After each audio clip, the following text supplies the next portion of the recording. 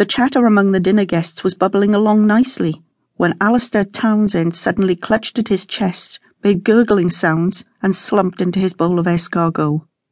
Reactions around the table varied. His wife told him to stop messing about. One of his guests looked surprised, one a little concerned, and a couple were quite cross. All of which led me to suspect that how to react when one's host drops dead at the dinner table is not tackled in any modern etiquette books. I was the only one who leapt up, rushed to Alistair's side and shouted that someone should call an ambulance. Silly of me, really. Any fool could have seen that he was dead before his face hit the garlic butter. I felt I had to do something, because everyone else was glued to their seats, agreeing with Tamsin Townsend that her husband was putting on some sort of attention-seeking show for us all. Gerard Fontainebleau was the first to pick up on my concerns, and he moved to the telephone as quickly as his beau octogenarian legs would carry him.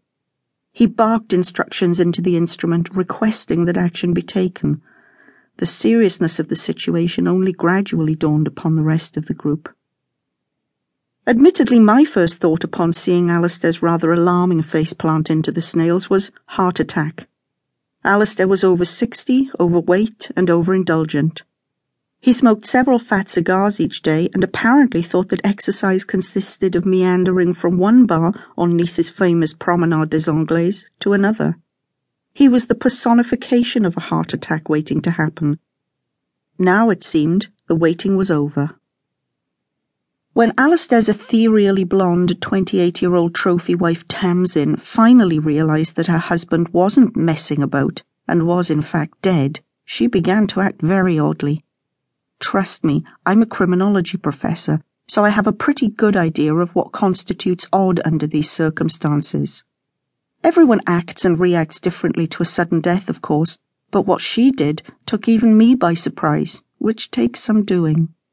She rushed from the table and returned moments later with a bunch of smouldering twigs in her hand, which she proceeded to waggle around her late husband's body. To ease the path for his departing soul, she said. She chanted to some ancient gods with guttural names as she brushed evil spirits toward the open windows with the smoking twigs. See what I mean? Understandably, my fellow guests removed themselves rapidly from their seats and scuttled away from the table. Before dinner, we'd all gathered on the large balcony that led off the apartment to admire the view of red-roofed old Nice below us and the glittering Mediterranean beyond. Now the balcony offered an attractive alternative to sitting in a room with a corpse. Not a difficult choice, I suppose.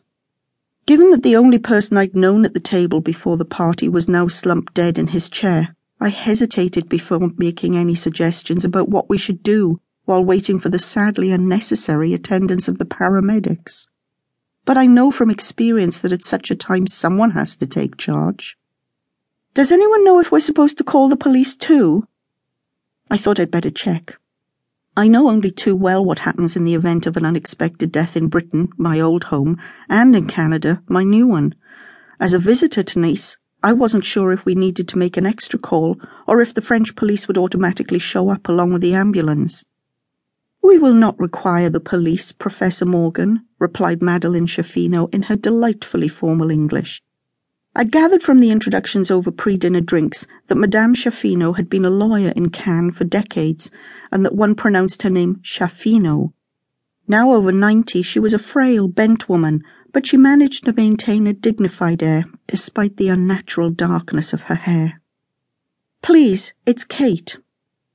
Away from my academic life at the University of Vancouver, I don't care much for professor.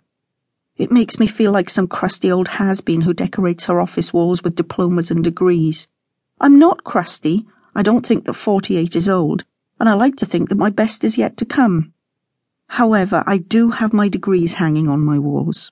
In my defence, it's the sort of thing that students expect. "We will not require the police, Kate," said Madeleine Chaffino, smiling and nodding. Her dark, intelligent eyes twinkled quite cheerfully, given the morbid circumstances.